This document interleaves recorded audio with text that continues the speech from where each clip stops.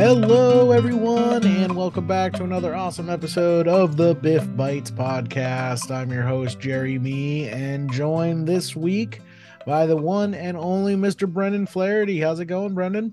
Good, Jerry. How you doing? Pretty good.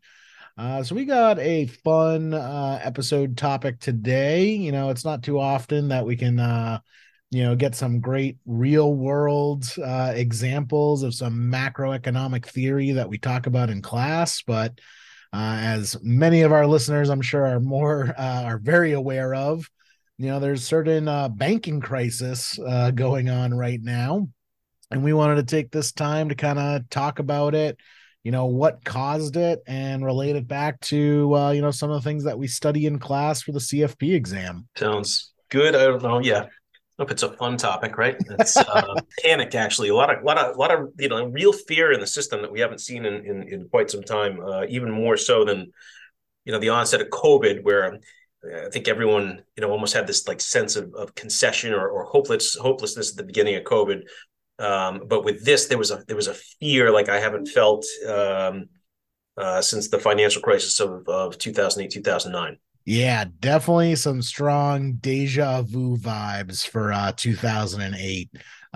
People felt like, are we seeing another once in a lifetime, Black Swan event happen again, just, a couple short decades later. But it at this point, it seems like a lot of it has started to kind of peter out. Things are stabilizing, but I do think it is still very worthwhile kind of discussing what happened and why it came about. Just like how after 2008, the Big Short movie came out and everyone was fascinated with how that financial crisis came about. It'll be interesting to dig into this one and see kind of where the points of failure were. Sure. So did you want to kind of give a breakdown, Brendan, of what kind of kicked all of this off? Well, I mean, ultimately, as you have with any transition with monetary policy, especially when that monetary policy change shifts to tightening, where rates are being increased to try to slow the economy down, the fear in the markets is that the Fed does something where they continue to push until they break the system or they break something within the system, and then they back off. And so this seems to be at this point maybe the break that people have been looking for, where the increase in interest rates and really almost a historic trajectory of the increase of those rates led to some financial institutions being shuttered. And really the most notable of them is Silicon Valley Bank. Mm-hmm. And so Silicon Valley Bank at the time of its failure, it was the second largest institution to fail in the history of the economy. And at the time was, I think, the 16th largest bank in the United States. So Mm-hmm. while it was considered, more of a regional bank, it was relatively a fairly significant regional.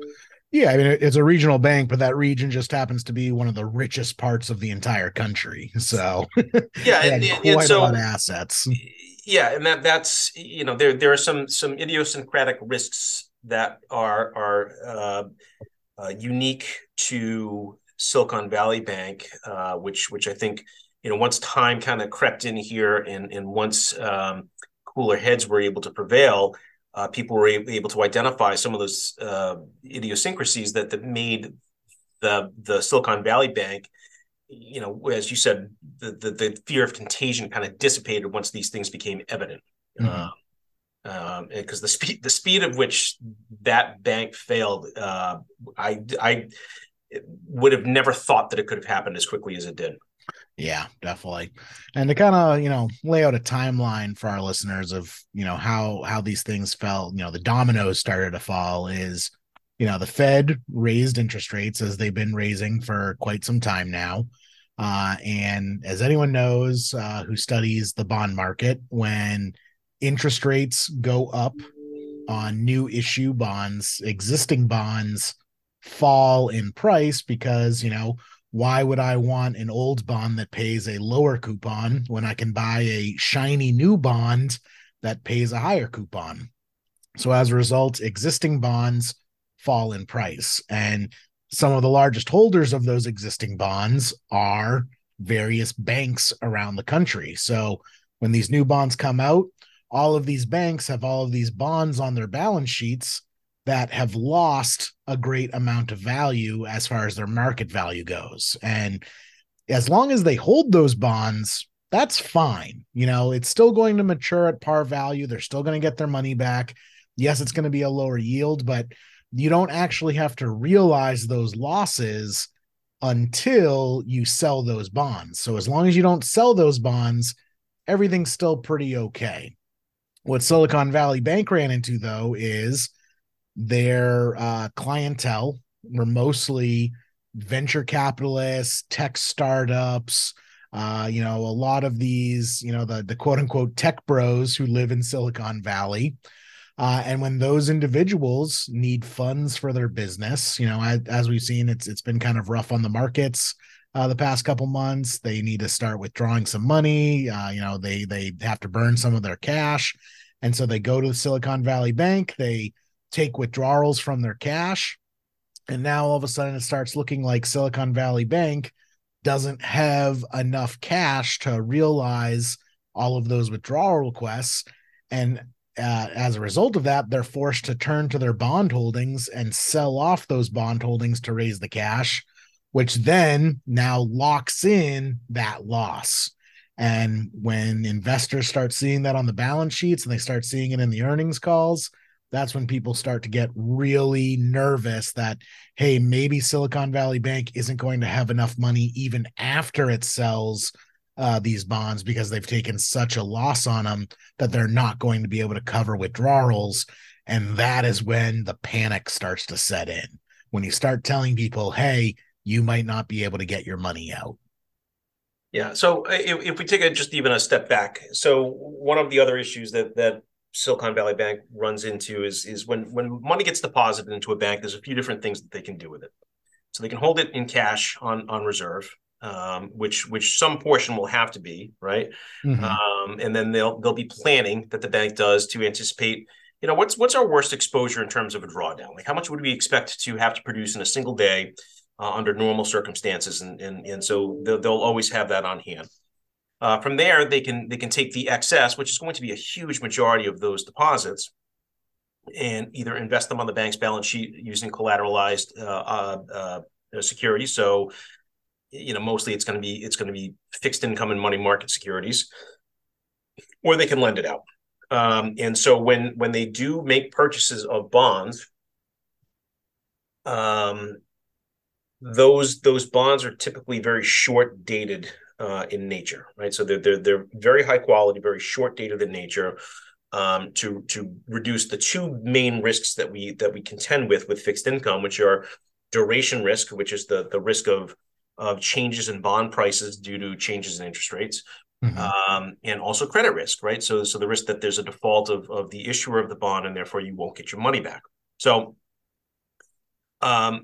one of the issues that has emerged is that the folks that were making the decisions on the investments for Silicon Valley Bank specifically, is they were buying more longer dated treasuries. And so as a result of that, the longer dated bonds are increasing their duration risk. And they were also buying what's called agency bonds, so government-sponsored enterprise or mortgage-backed bonds that are also issued by federal agencies. Also, relatively, from a relatively speaking, from a bank balance sheet standpoint, long-dated bonds.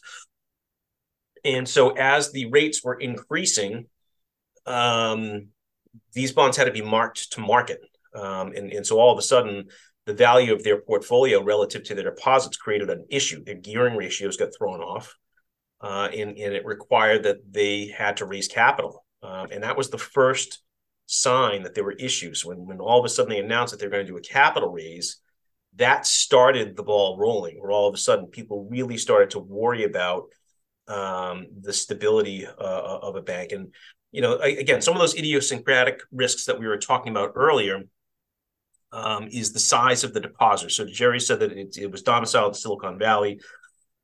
there was a lot of venture capital investment in the bank. And so when people pulled money out of the bank, it was coming out in chunks.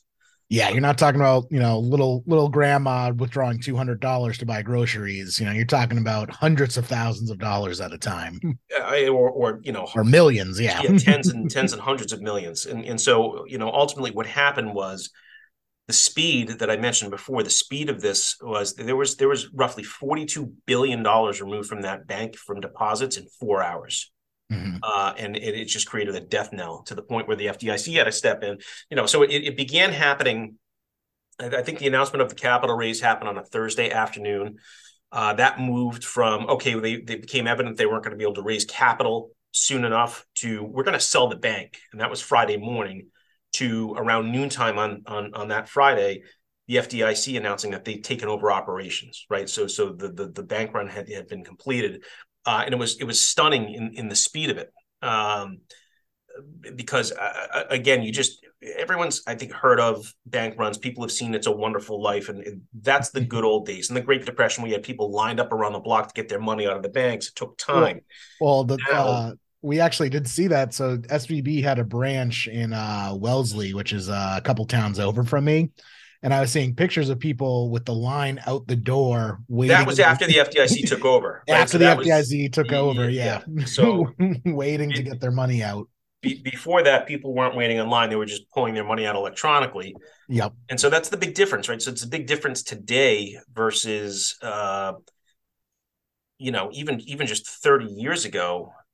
Electronic banking is the way that people bank, and so one of the potential underbellies of that convenience is the speed at which these runs can occur. Yeah. And so that's what was really, so that happened on that happened on a Friday afternoon, and then we get the weekend to kind of stew on the fact, oh, there's a big crisis here, right? And at that point, we didn't really know kind of all of the missteps that the folks at Silicon Valley Bank had taken. And so there was a lot of discussion. Well, maybe this is if this, the 16th largest bank, a really good sized regional bank, is having these issues, there's got to be other issues out there. And so we saw the huge numbers of regional banks begin to get questioned over the weekend, and then open up on Monday morning, down 50-60% in the equity markets, as people were worried about, okay, who's next, right? Because if Silicon Valley Bank was this fragile, other banks will also be this fragile.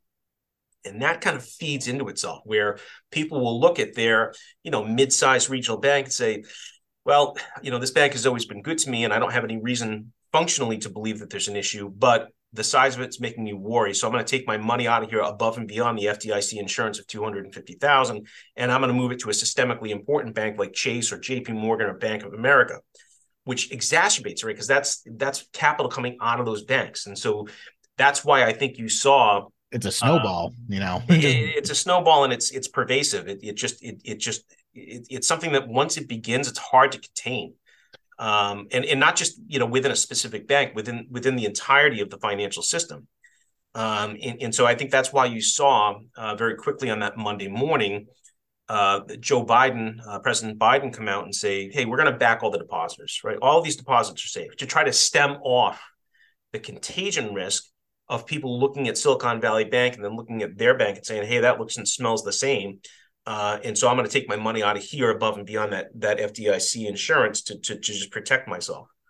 and And listen, there's plenty of arguments to be made as to whether or not that's the appropriate thing to do, because when people put in amounts above and beyond FDIC insurance, that's you're taking a calculated yeah. risk, right? And it's a risk that typically isn't something that's concerning.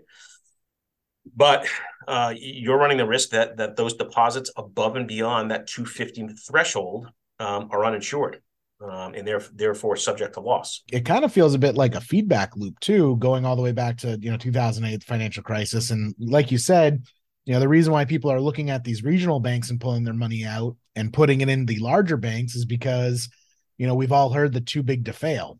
I'm Yeah, going to well, take. and again, that's another unintended consequence of this, is it makes that too big to fail, even it exacerbates it. Yeah, it's like, Right? well, if it's too big to fail, that's where I want to put my money, because it's too big to fail. That's where I know it'll be protected. And then those percentages of the nation's deposits that are domiciled within those banks becomes even larger. Yeah, Therefore, continuing to stress that if there was something functionally wrong with the financial system. I was reading that the other day. I think in the last 50 years, the number of banks in the US has shrunk by 75%. Yep. We're focusing all of our money into larger and larger institutions, and people are leaving these small regional banks or community banks because they just don't feel safe in them, whether that's, a realistic fear or not, or if it's just a feedback loop that becomes a self-fulfilling prophecy. Yeah, and the smaller banks are important. They're very important to our economy. They really are the kind of the grease that lets the economy move. And so, but at its core, banking only works because we believe it does, right? And we're putting a lot of trust into financial institutions when we put our money into them. That we're going to be able to walk up on any given day and pull out whatever amount of our money that we intend to.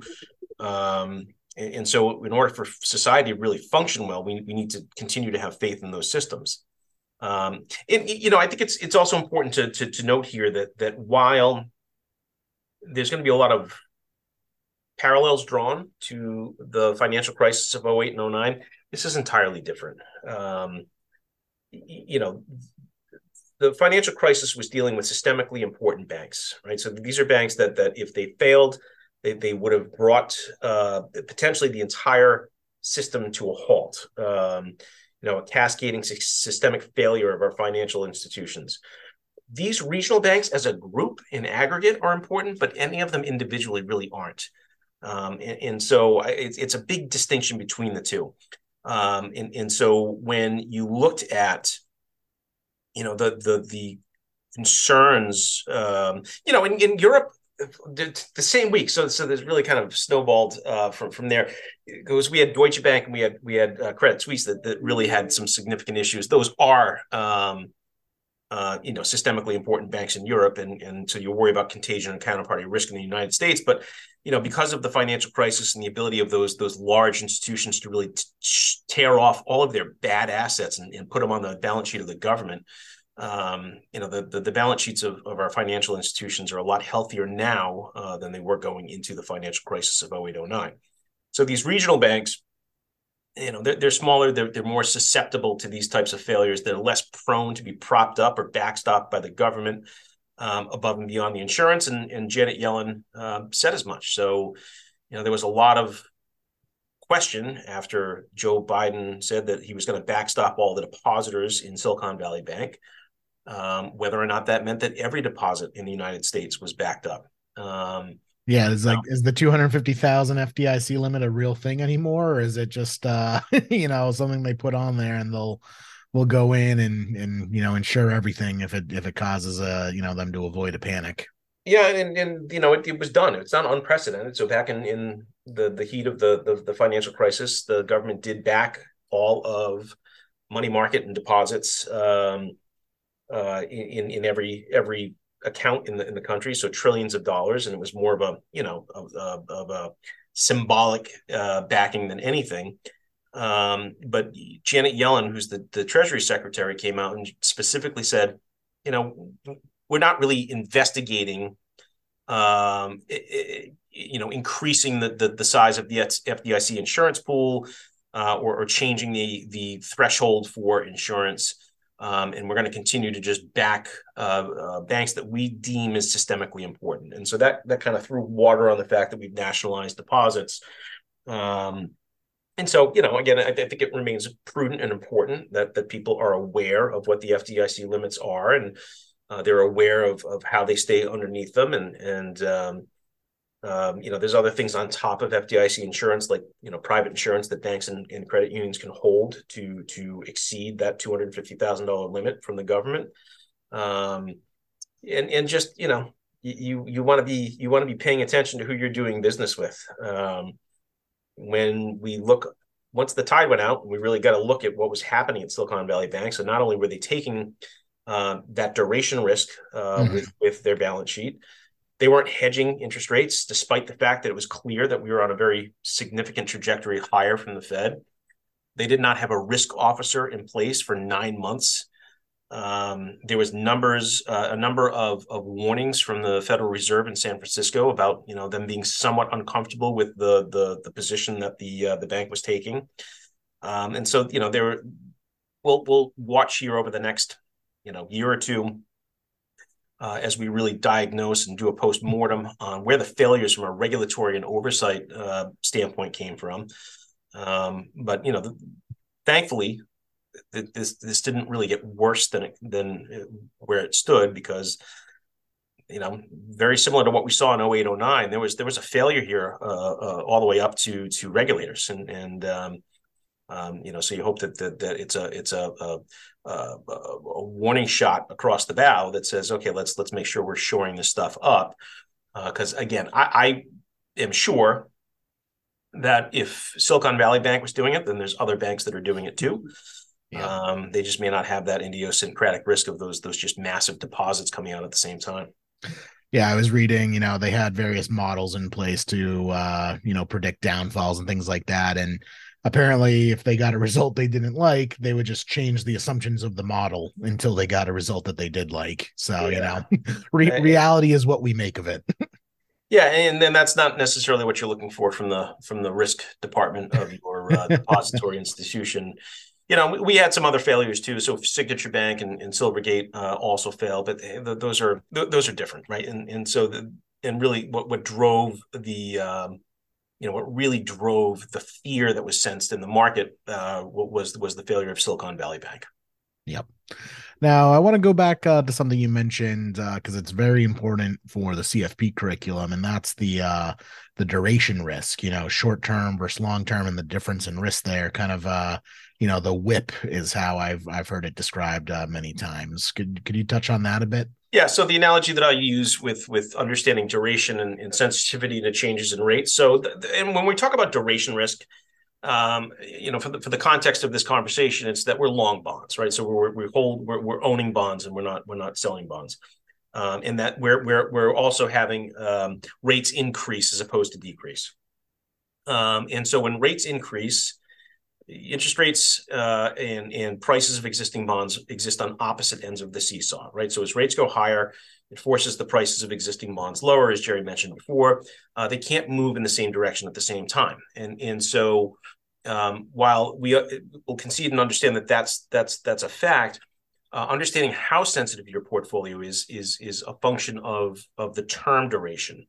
In essence, you want to think of duration like a whip. Remember Indiana Jones with the whip. So when you snap the whip, the short side, the part that's closest to the handle, doesn't really move that much, right? But then all of a sudden, the very far end of that whip moves around a lot. And so the further out on the yield curve you are, the longer the duration of your bond or bond portfolio is, the more sensitive it's going to be to changes in interest rates. So when we talk about how most banks deal with their balance sheets, we said that they use very short-term bonds from very high credit quality issuers. Silicon Valley Bank was dealing with high quality issuers, right? There was no credit risk really being taken. Where the mistake that they made was they went further out. So instead of months, we were talking years of duration on the bonds that they were purchasing. And so as rates began to climb dramatically, they're having to market those bonds at those lower prices created a lot of the problems that they got themselves into. And you're going to hear all kinds of other things where Twitter got involved and all that stuff. But at the end of the day, if none of these other things were in place, the tweet wouldn't have mattered. None of the other stuff would matter, right? It's the core failure to manage the bond portfolio appropriately led to all of the other downstream effects that led to the government owning Silicon Valley Bank. Sounds like Silicon Valley Bank could have used a couple good CFPs in their boardroom to avoid these risks.